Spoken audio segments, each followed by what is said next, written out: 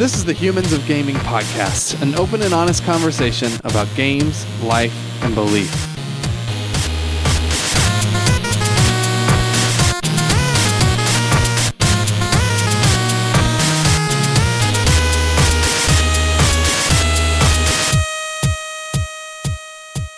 Hello and welcome to Humans of Gaming. I'm your host, Chief Content Nerd of Love Thy Nerd, Drew Dixon, and unfortunately my co-host Chris Gwaltney cannot be with us today, so you're stuck with just me.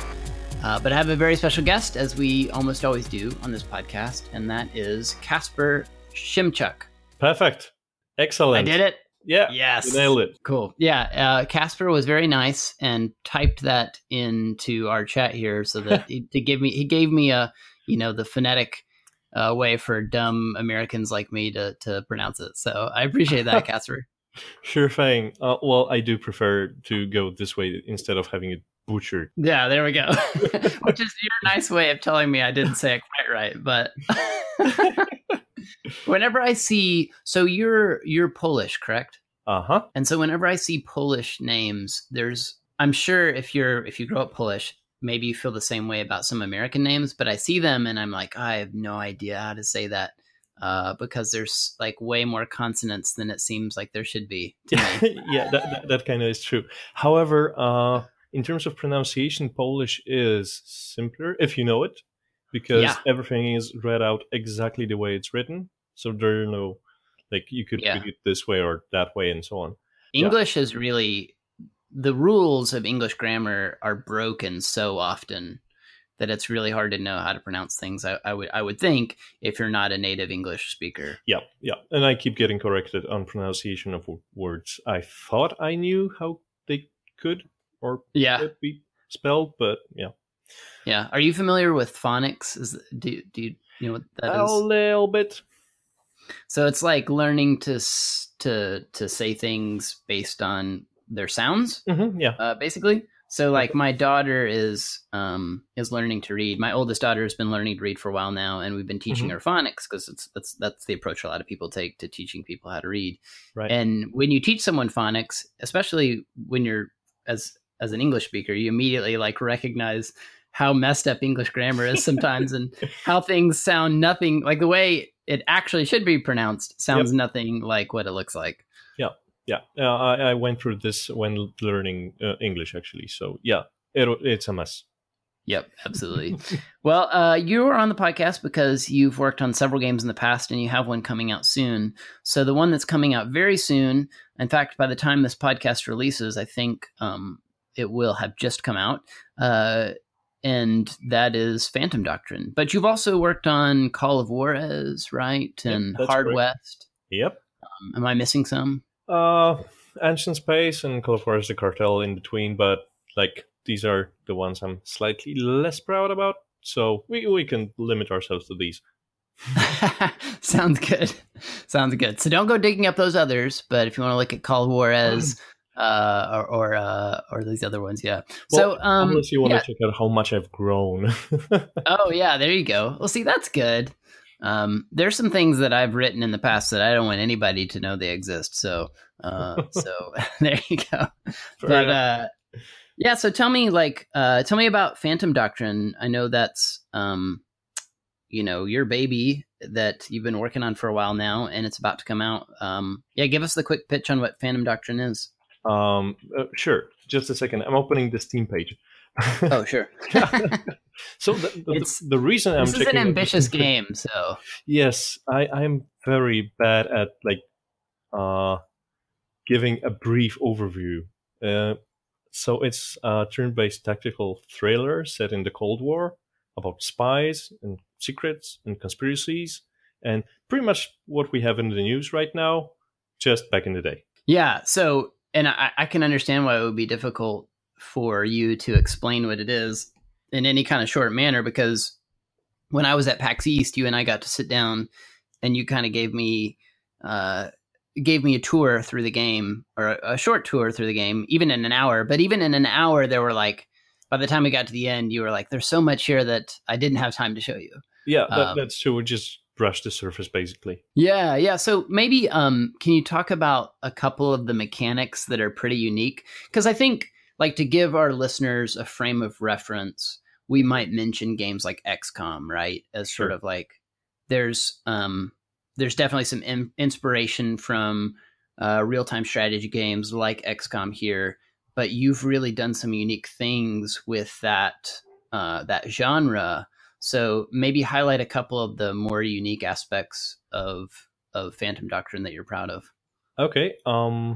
So I'll start with the biggest one, I think. So as you progress through the campaign, you collect pieces of intel that you put on an investigation board, and you connect them with a string, just like in the movies, and you cross-reference the documents you find to get to the bottom of things. And it's like, this has been done before to some extent in some games as a means to convey the story. Like, you have these story characters laid out on the board, they're connected and so on. So in Phantom Doctrine, it's a huge system where it's all generated and all the content is in there. So like the pieces of paper you have on the board, you can zoom in and there's a snippet that tells a story and contains some lore or explains some background. So it's pretty big. Yeah. And so like, unlike with XCOM, after you finish a mission, you're messing with your character's stats, you're equipping them with different equipment and weapons and things, and you do some of that in Phantom Doctrine, but also in between missions you're actually playing detective, right, to try and figure out how all these different characters in the game connect to one another, which is pretty fun, pretty unique. Yep, that's correct. Plus, we added a lot of mechanics to the tactical layer of the game. Like, for example, you can set up a couple of your agents to support you from around the mission area, like a sniper, a grenade launcher, or a spotter that'll reveal the battlefield. So you can even go in with a single agent into the mission and use a couple of snipers to cover him, and that's a perfectly viable tactic. Yeah, and there's even the possibility in kind of classic, or maybe not classic, but sort of the pop culture classic view of Cold War espionage. Mm-hmm. You can actually turn people to your side in the middle of a mission if you play your cards right. Is that correct? Yeah, exactly. The thing is, with every setting, with every game, we're looking for a setting that will give us some room and some leeway in terms of what can be put in the game and still have a concise setting.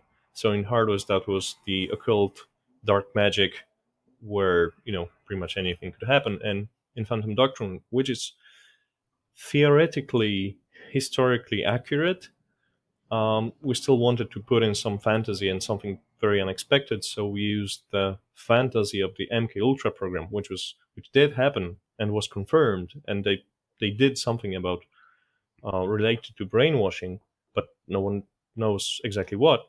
And we use this to convey game mechanics in the theme. So, for example, you can capture enemy agents and insert a control phrase in their head.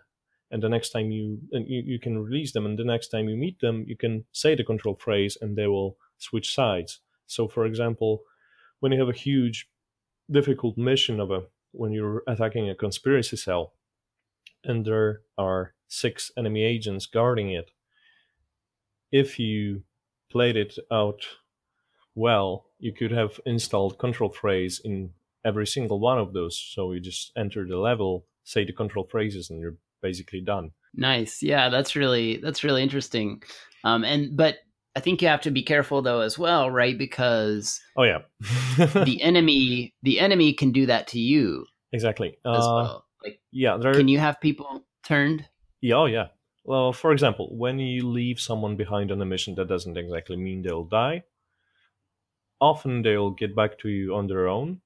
However, when they're missing, you don't know if they were just trying to get back to your hideout, or maybe they were captured and brainwashed, and now you have a mole in your hideout who keeps releasing information pertaining to your operations, to the conspiracy. It's also tricky when you hire new agents. To know whether or not someone got to them before you did.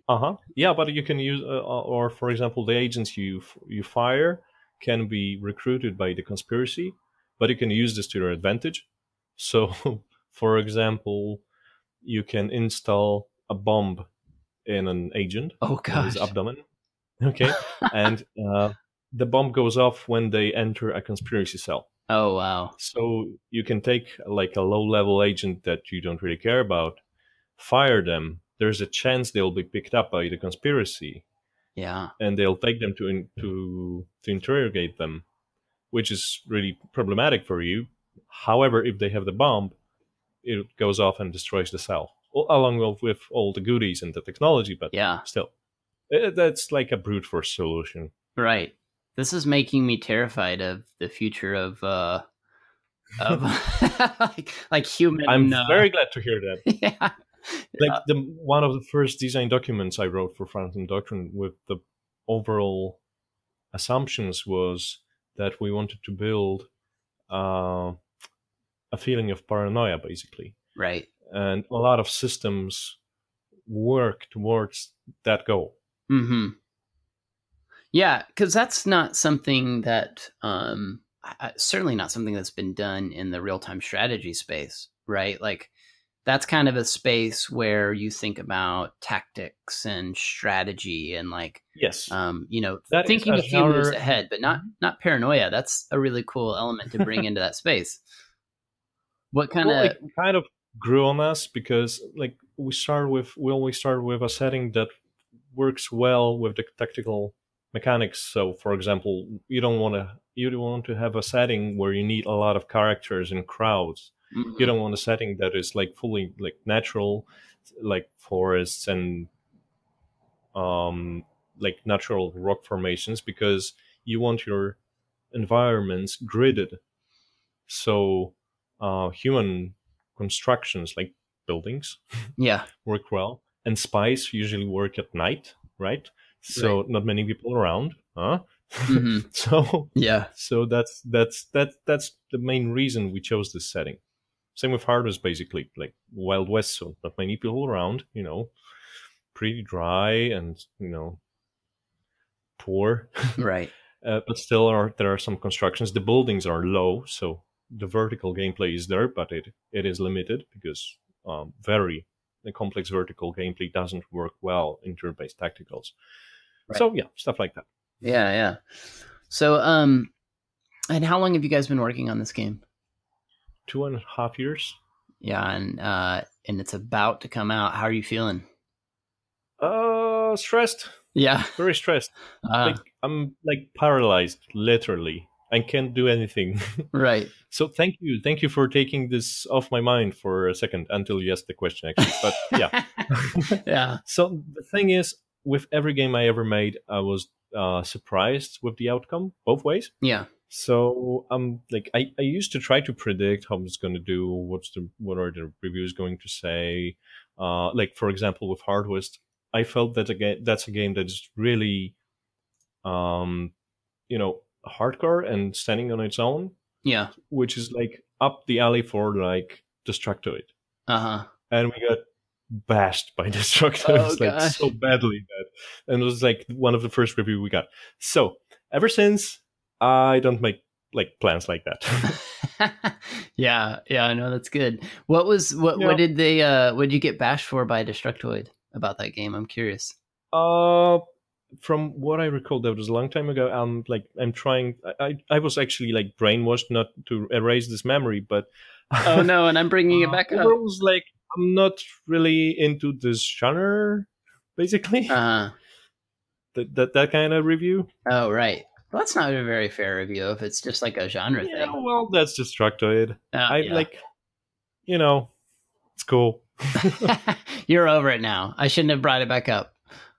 No, it's good. Like our Metascore eventually was 73, so 10 points more than our previous game. Uh-huh. I'm not exactly hoping for 10 points more this time around, but I would like a green Metacritic and I'm good. Right. So just 2 points more. Yeah. I think you can get there. It certainly looks like a fascinating game to me, to say the very least. Well, to say the very least, is like 5 times bigger. So, right. Yeah, one thing that I read, I think I even read an interview with you where you said this, that you felt like maybe Hard West was a little bit too ambitious based on like the size of your team and that kind of thing. Well, we tend to do that with every game. It's like if Hard West was too ambitious, then Phantom Doctrine is like off the chart. Right.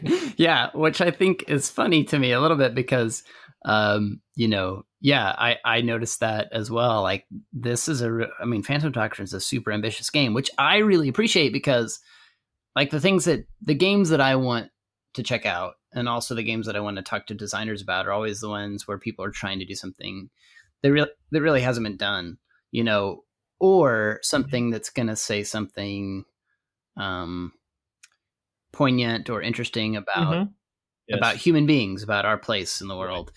And I think you seem to be doing both. Is that fair to say? No. I'm more of a systems designer. Okay. By trade. But you've created a system where people can have some really like the whole example of putting a bomb inside of somebody and then sending them back is a pretty pretty interesting thing to give players the ability to do. Yeah, I noticed that you can have very simple mechanics that if wrapped properly, they can deliver a lot of feelings. And one example from Hard West was we had Hard West as well as Phantom Doctrine is like top-down perspective, but we didn't ever zoom in. So the characters needed to be designed in a way that they had one big piece of clothing that you could tell them apart. Yeah. Okay, so we had this butcher character with a big white apron with stains of blood, and we got some feedback that the butcher character is pretty generic, right? Mm-hmm. So I changed the name of the character to Child Eater. Oh gosh. And that's that. There's no additional information. There's no gameplay related to that. There's no backstory. There's nothing else there except for the name, and still it carried so much weight for the players that I think it was a good chase. So for example, in Phantom Doctrine, when you have character customization, right? So it's a feature that has been in a lot of games, right? Right. So, but the problem is, for me, or something that could be improved on, is that when you have character customization, you only visit it once. Because unless you keep unlocking stuff and you have a lot of content in your game, there's no reason to recustomize your characters, right?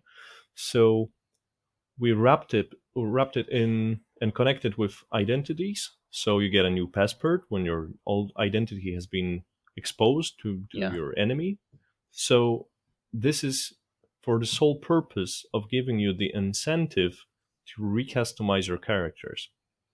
Because you change the photo, so now you change the hair. So once you change the hair, so you change the jacket and so on. Yeah. Yeah, that's cool. I like that a lot. So where did the inspiration from the game come from? I mean, we touched on that a little bit, but what got you down on this path of making a game about the Cold War and in an RTS setting? So the thing is, we started in a completely different place. I'm not sure. I'll have to ask later on our PR guy if I can say this. So it might be classified. Well, we can always say it on record, and if we need to. Worst case scenario, we'll delete it. Sure. Yeah. So the thing is, we started off with a completely different setting, or maybe not completely different. So we started with turn-based X-Files. Yeah. So. And you can see the similarities here. So it's like in the night, pretty dark, a lot of secrets. There's a conspiracy in the government, so on, so on. However, it occurred to us that there are two huge issues with this. And one is, it is about aliens. Yeah. So, or at least like the common understanding of X-Files is. Yeah. Although X-Files is like 5% about aliens. Right. It's like a lot of different cases. But the consensus is it's, aliens are out there and I want to believe and so on. That's actually like the systemic name of the game in Unreal Engine. I think people will get to this eventually if they look into the files. Okay. Because we couldn't rename everything. Yeah. So that's one problem, and the other problem was X-Files. Yeah, you see, that's the problem. So X-Files Right. takes place in the States. Uh-huh. So the setting is pretty narrow in terms of what players would expect and believe, and from what they see in the game.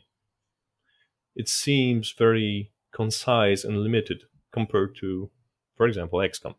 So we decided to expand this, and we looked for, okay, so we have agents working in the night. What could we do with that? Okay, spies maybe. Spies in which era? Because it could be James Bond, like very, fantastic Yeah. spies with a lot of fancy gadgets, or modern spies.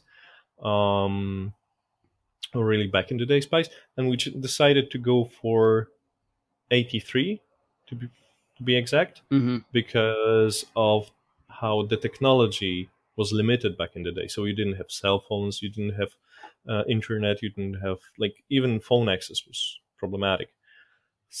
And this gives you, this makes it very easy to build obstacles in the story and solutions for that. Right. Yeah. Yeah. So so there's a fascination with that era, and kind of that being a good platform for this concept of paranoia that you wanted to introduce to players.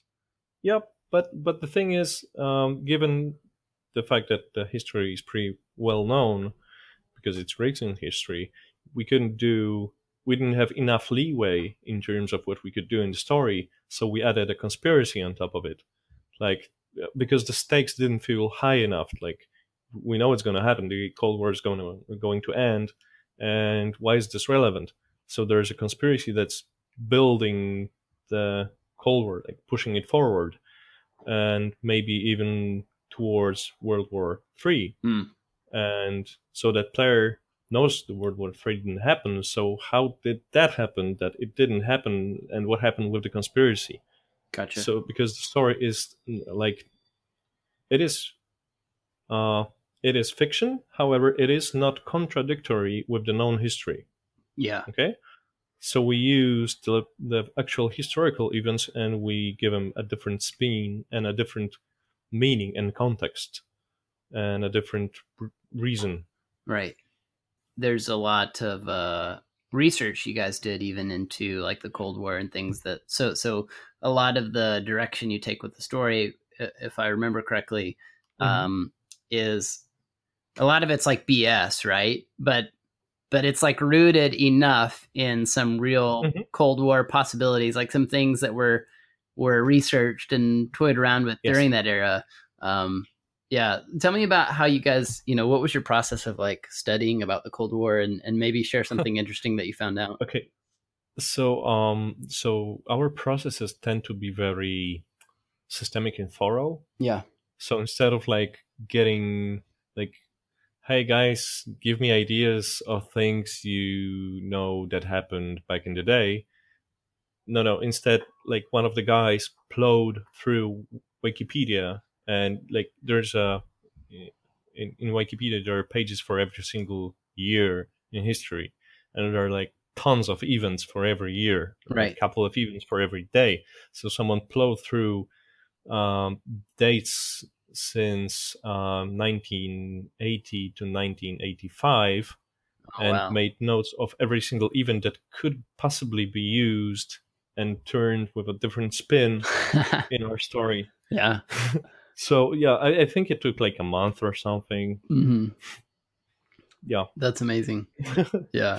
That's actually something I would really enjoy doing. I'm one of those types of people that if I get curious about something, I'll end up spending 2 hours on Wikipedia, researching it. So yeah, I'm pretty sure he enjoyed it to a point. Right. Yeah, I could see that getting overwhelming once you're on like day 25 Yeah. or something. Yes, I think so. Yeah. So let's talk a little bit about you and your background. We've talked a lot about Phantom Doctrine. So you're from Poland. I assume you grew up there. Yep, that is correct. And where did you grow up in Poland? Oh, a lot of places. Okay. My dad used to be in the military, and we tended to move around a lot until I was in primary school. So, I didn't have a problem with moving from one city to another. I think because I don't feel really like attached to a single place that I could call home. Oh, really? Yeah. Yeah, I like the concept. I just like home is where my family is. Yeah. And my stuff and my things. Sure. Yeah. That's it. Yeah. So your dad was in the military. What did your mom do? She used to work in the military as well a bit, like in the finances or something. Okay. But mostly stayed at home with us, with me and my brother. What was your upbringing like? Were you guys religious at all? Yeah, kind of. Okay. I would say, like my bet would be. I don't know the statistics and so on, obviously, but you said your dad would be. No, like the whole family is, well, most Poles are brought up in like Catholic faith. Okay, right. But with a lot of wiggle room. Okay. So like they pick what they like. Sure. So there are like obviously some traditions that everyone keeps up, but like the interpretation varies. Sure. So can you give me an example? We do Christmas, but charity, Up to interpretation. Yeah. Exactly. Okay. So did you grow up like going to mass and things like that? Yeah, exactly. Okay. Yep. Did that. Are your mom and dad still around? Yep. And they still practice, they still go to mass? I think so, yeah. I think, yeah, pretty much the same way. Okay. I think it grew on them as they grew older. Right. Yeah. So they kind of became more religious as they got older? Is that what you think? Yeah, I think so. Yeah, I think so. Well, that's not a topic we cover frequently, but that would be my bet. Gotcha. Yeah. So it wasn't something that you had many discussions around the family dinner table about? No. I gotcha. No. Like, it's more like, oh, you should do this. I'm like, why? But it's a tradition. Okay, fair enough. Yeah. But why? Yeah, that kind of, yeah. Were you that kind of kid that had a hard time, like, just going to and doing that just for tradition's sake? Yeah, pretty much, yeah. So the thing is, I wasn't a type that would, I don't know the word, like go against my parents and their wishes and so on and so on. Right. Until you were an obedient. It was like perfect. Yeah, child. Exactly. Okay, gotcha. Yeah, exactly. So until I went to do games, which is like exactly a thing they didn't want me to do. Oh, interesting. The thing is, it was a big investment for them, so they kind of like helping you get through school was a big investment, things like that. Like sending me to the university, and they were sending you to the university to make video games, which seemed like no, to study IT and to be like a serious programmer of serious stuff. And it was like, to be exact, they wanted you to make like medical software or something. Probably, yeah. I don't think more sensible, but like, yeah, sensible. Yeah, thank you. That's exactly what I was looking for. Gotcha. It was like 13 years ago, so no one knew. Like in Poland, games were like teeny tiny. Back in there are some titles, but yeah, definitely not in the mass media, and no one considered it outside of game dev to be something serious. Right. So it took me a couple of years of convincing. Especially that I started working in the game dev on my first year of university. So it did kind of collide. Yeah. Were you, growing up, were you a gamer? Were you into video games and stuff? Oh, yes, a lot. Okay. So the thing is, I can't really remember when did I decide, but the record I get from my family and friends is that ever since they remember, Yeah. so must be pretty like far into today. Yeah. So So like, what's the first video game you remember getting really into? So I was really into video games before I had access to video games, because there were some TV shows and some newspapers and magazines and so on. It's hard to tell. The first I managed to take for a spin on a friend's computer was Doom, I think. Okay. I think that was Doom. Yeah. Yeah, because like the pink monster. Yeah. And Yeah. Chainsaw, Your that's parents me, probably right? wouldn't have approved of that one. Oh no, obviously. Yeah. Well, I remember thought when I was it like, was so terrifying. Come Yeah. on. I remember when I was can in understand it. Mhm. elementary school. Mhm. I had a friend whose family was pretty religious and pretty conservative, and we his dad took us to his office one time and let us play Doom on their like network at his office. So cool. Oh, it was so cool, and he like made us swear that we wouldn't tell his mom. So good. This yeah. is so good. It's one of my early like great like, you know, it was before you could really play on the internet, so to play on a network at someone's office was so cool back then. So you were into computer games, and I'm guessing your parents were kind of like, they were a little concerned about that, or not? Yeah, obviously. Yeah. Yeah. Like learn serious stuff instead of playing Mhm. games all day, which kind of makes sense when you think about it. Yeah. Like that's something I would do. I have a son Sure. of my own, so I'm not sure how to tackle this battle, because I Yeah. I myself play a lot of games, Right. a lot of the time. I play a lot of games with him as well. Also, although Yeah. I'm like really picky. Sure. However, How old is your I'm son? not sure. 5 or Okay. almost 6, Yeah. 5.5. Yeah. Going So to you got to be school careful. like in September. So so I'm not sure how it's going to work out when he has to like learn for school and I'm playing and that's my Yeah. work. And Yeah. how am I to convince him that if you want to do this, Yeah. start with the math. Right. Yeah. My best idea is to like contextualize it and like describe how exactly is this useful, because a lot of it is, especially if you're a game designer, there's really no topic that you can just skip, because later it basically bite you Yeah. if you lack the knowledge about pretty much anything. Right. Yeah. So you're playing for research and development purposes. Yes, that is exactly what I say to my wife. Yes. That's right. That's right. I tell my wife that same thing about me. Yeah. You know, this is research for Yes. my podcast and my website and you know, all these projects. So she's come around a kind little of bit, makes sense. but you know, my parents were the same way. Like when I was a kid, you know, they were concerned about how much time I played video games, and Yes. like at the time, it's annoying. Yeah. But you know, you get older and you look back and you're like, you know, they just wanted me to be like a well-rounded human being, and they were just wanting to make sure I could provide for myself and Mhm. get a job and all those kinds of things that Yep. like we don't think about when we're kids, but our parents like have tons of anxiety about. Yes, Yeah. it makes sense. Yeah. Well, I was really convinced that's what I want to do. I just had absolutely no clue how to get there, Yeah. except like playing games, because like you couldn't just Google it back in the day. Like there was no Google, Right, so how yeah. could you possibly do that?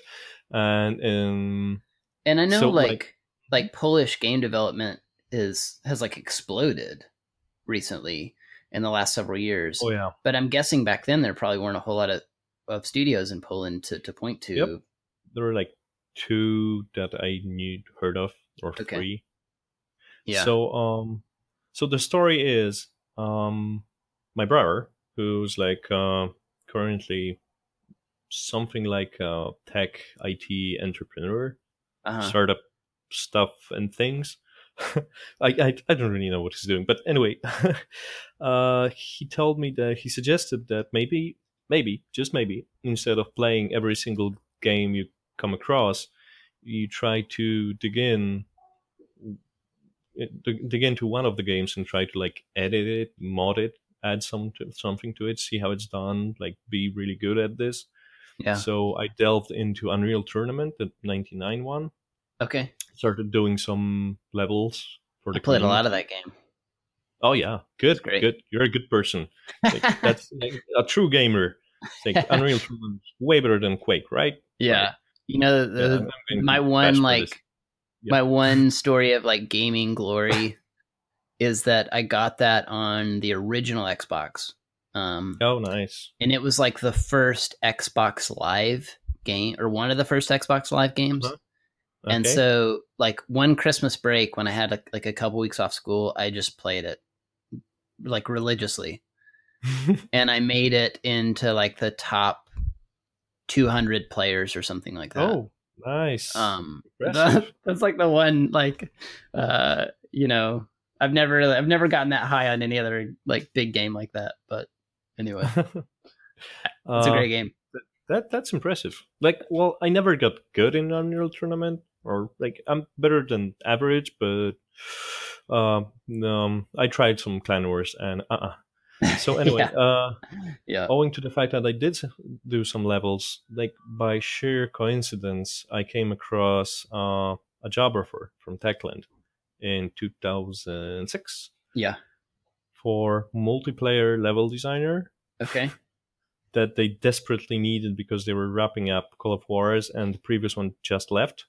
So it's like the perfect, like I was in the perfect moment at the perfect time with the perfect preparation, with like everything was perfect. And they allowed me to work part-time on like being the only person doing something on their big game. Yeah. So, really, really lucky. So what did you have to show for yourself at that point? Was it like some mods you made for Unreal Tournament that you showed them, or? Actually, they asked me to do a test and design a couple of levels. Okay. So the thing is, I invested like a lot of hours and a lot of work into this one. It's like I would say that's the best prepared job application test submission I have ever seen. Yeah. Or received or done myself. Sure. Yeah. Because I put a lot of effort. I trained and learned to draw buildings, so I could draw how the buildings would look like in the level. Although it was not part of the task, it was just like do a 2D layout and that's it. So I was looking for ways to expand on that. So like the whole project was like 30 or something pages. Most of it like bonuses. Mm-hmm. Yeah. So you were that like, might be the reason they took me in. Yeah. You were like, I'm going to show mom and dad that I can make a career out of this. Yeah, exactly. that is exactly the point. Yeah. Yeah, that's great. And you did. Oh, yeah, I think so. Well, they stopped complaining after a couple of years of me in game development. Yeah. So success. What got them to stop complaining? Like when you finally put a game out, or was it that you one had of the salary raises? Yeah. Okay. After a certain level, we're like, oh, okay, that makes sense. Okay. He's not going to be coming home begging for money. He's going to be okay. He'll make it. They stopped worrying so much. Yes, exactly. Yeah, I can see that. Again, it's one of those worries that doesn't make sense to us at the time, but now that I'm a dad, like I get it, Oh yes. Oh yeah. Yeah. It's like if I imagine like my son was to, I don't know, be a Snapchatter, yes, for example, for a living. I was like, what? What are you talking about? There's no way you could make a living out of this. Yeah. Like I don't get Snapchat, so that's like a point of reference for me where I'm old now. I'm like like a dinosaur. That's a great example because it's fun. I think it's hard for us to see those generational divides, but nowadays, the same way. Like if my kids were, like my daughter's there's these kids that make money doing, YouTube videos on toys and stuff, like just playing with toys. And what? yeah. I mean, like they just play with toys, and it's a whole thing. Like, and so my daughter if I would let her, we don't let her watch them very often, but every once in a while, I'll let her watch one of the videos, and she so badly wants to be one of those YouTubers, and I'm like, that's not a good use of your time. Why would you do that? But then, of course, somebody will prove me wrong and prove that that's like a totally viable thing to do. Wow. That was like, wow. Yeah. I'm at a loss of words, seriously. I know. It's a big, it's a brave new world, put it that way. So you grew up going to church, kind of out of tradition. Was there ever a point where you were like, yeah, I think I believe this, or did you always kind of look at it skeptically? More like skeptically. So the thing is, so there are some controversies, as you're probably even better aware than me. Uh-huh. So there are some things that I don't find exactly reasonable. Right. Like, for example, the Pope. Okay, sure. Is like the like this what's the word? So like the next leader of the apostles. Mm-hmm. Do you know what I mean? Apostolic succession would be the yeah. And some of the popes were like super awful, right? In the Middle Ages. So it kind of puts a scar on the whole concept of pope. Yeah, it's great when the Pope's like a decent guy. Like this most recent Pope seems like a good guy, mostly. Yeah. But that's not always been the case. And then you're saying like this guy is chosen by God, and that doesn't sit well with you. Yeah, exactly. So my view on this is, I understand the need for Christianity. It totally makes sense. I understand the value it builds. Mm-hmm. There are some shadows that could be resolved slightly more dynamically if the Vatican were slightly more efficient. Right. Because it seemed like not to being able to keep up with the times, because times are changing really fast, and we have like Snapchat now. And YouTube and toy videos.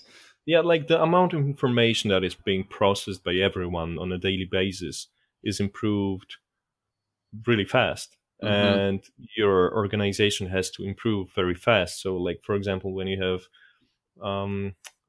city offices and you can like apply for a new ID over the internet, and they're getting there. They're getting there slow, but they're getting there. It seems like the church is like lagging behind. Okay. Yeah.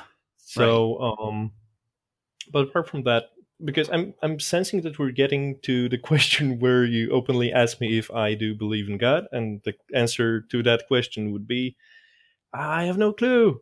I have absolutely no clue. I wish there was a God. Maybe there's one. I have no clue, and I don't see a way to find out. So, assuming I don't know until it's like in my face. Right. Sure. Yeah, I understand that. So you kind of just are at a place where you don't know, not necessarily agnostic, but just unsure. Yep. Yeah. I don't really understand the term agnostic, to be honest. Like, I know the definition, I just don't get it. Right. Yeah. Yeah. And same with me, because we talked to some of them on this show, and not everybody has the same definition. And so I never want to put words in people's mouths. So to be honest with you, I don't always fully understand it either, but I certainly can sympathize with that position of like just saying, I don't know, I don't get it. Are there any beliefs about the world or about people or anything like that that kind of ground you or that motivate the work that you do? Oh yeah, most certainly. So one of the reasons I believe what I do is important is, it's exactly the Snapchat case. So consider this. Probably, video games are the number one medium to reach out to young audiences, to, I don't know, change them in their life, like set them on a path, like teach them something. Like back in the day, that probably would be books or maybe even movies. But nowadays, definitely not books. sadly. Sure. Yeah. Probably, but instead video games. And video games are a medium, like it's the sum of all media. So it can deliver any message you want, and they can teach anything you want. And I would say that's not only like the power of the medium, it's like the responsibility of the medium. Mm-hmm. So eventually that's like my ideal goal somewhere in the future, once I could deviate from making games about shooting people in the face. Yeah. So right now I'm all about telling interesting stories and learning how to operate with this medium, which is, pretty complex. Right. But that's my goal basically. So you feel a pressure based on the games that you put out for those to make like a positive impact on the world? Yeah, not yet. Like Not yet. I assume That's a goal. Yeah, that's a goal. Like for example, with Call of Juarez 1, the first game I worked on, I learned how to do levels. With the second one, I learned a bit how to do some systems. With Ancient Space, I learned how to do a game on my own. Well, obviously not like on my own entirely, but not having anyone to look up to, because our like structure is like there's an art department, programming department, and design department. So there's like no one exactly above me in terms of design. So it's like everything is my fault, basically. Right, yeah. So I learned to make a game where everything is my fault, basically. Harvest was like an attempt at making a pretty good game that is way more concise and finished and wrapped up and so on. Phantom Doctrine is a game that is huge. I learned how to make a huge game with a lot of systems. Everything is interconnected. I know how to make a huge game now. So the next one will be something way more accessible and adaptable. And so on. And eventually I'll make a good story, I hope, that makes people think, oh, this changed me so much. Yeah. This was so valuable. Like, this was one of the most important pieces of art in my life, kind of thing. Hopefully someday. Yeah. Yeah, that's great. I appreciate your honesty on that, because I think, some people would just say, oh yeah, this game I'm going to make is going to change the world. Or something, but you clearly have this trajectory that you're working towards and you're focused on it. And I think I try to manage my expectations. Yeah. It comes with failures, Yep.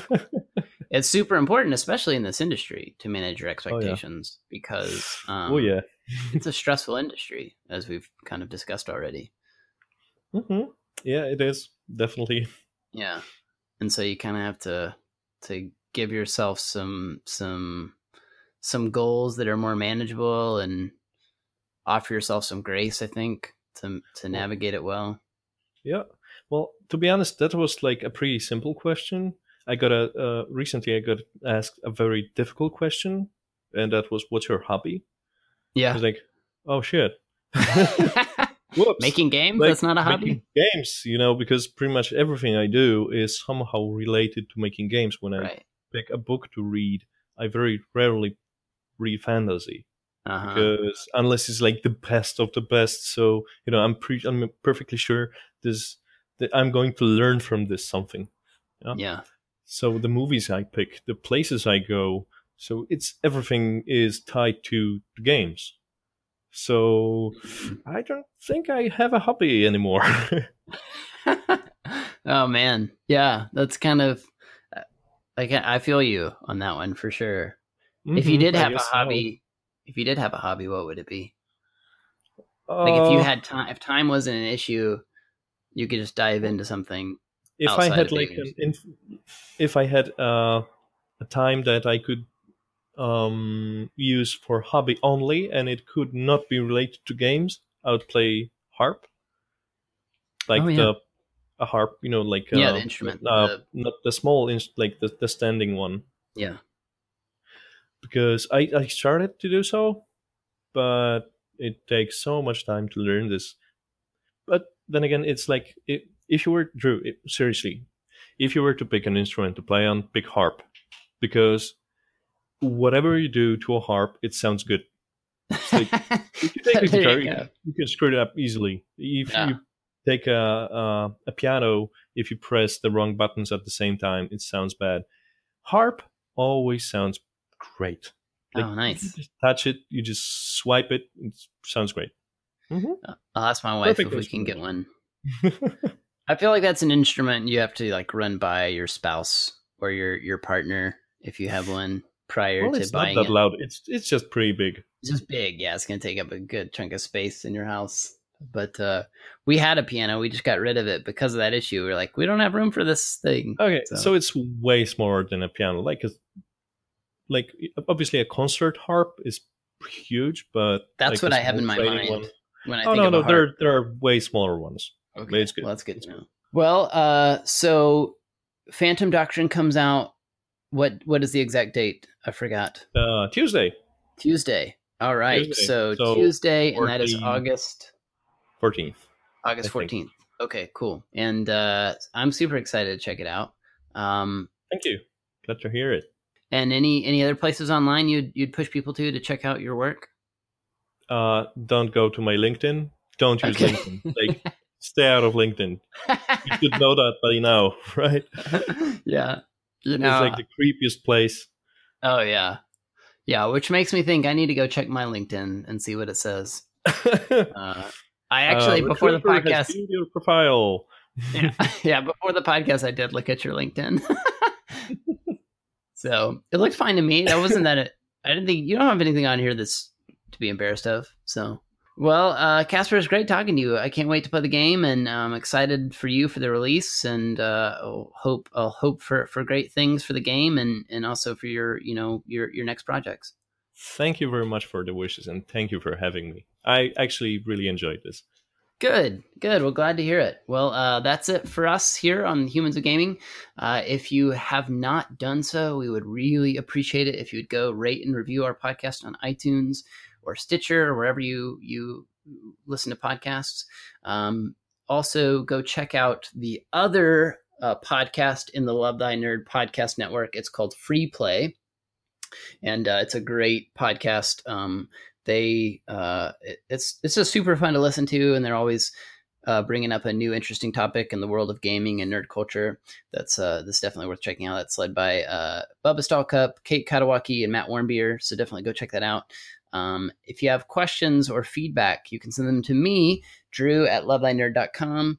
Be sure to go check out our website, lovethynerd.com. We launched it just a few weeks ago, and there's some really great content on there already. So you can see all our podcasts there, of course. We have lots of great tabletop, board game, and video game reviews and features. We recently published some great parenting articles too, that, if you have kids who play video games, you might find those helpful.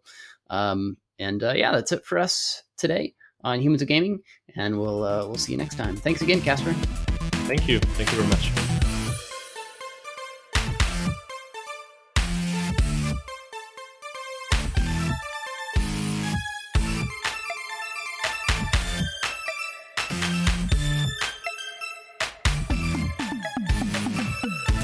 You have been listening to Humans of Gaming, a production of Love Thy Nerd. If you have enjoyed the show, don't forget to like, rate, and review the show wherever you may be listening. Don't forget to check out our other show, Free Play, featuring discussions of complete randomness involving gaming, community, and whatever hosts Bubba Stallcup, Matt Warmbier, and Kate Katawaki deem worthy of your earbuds. Theme music by Jay Tholen, and used by permission. Singular Radio by Joaquin Sandoval, used under Creative Commons 4.0.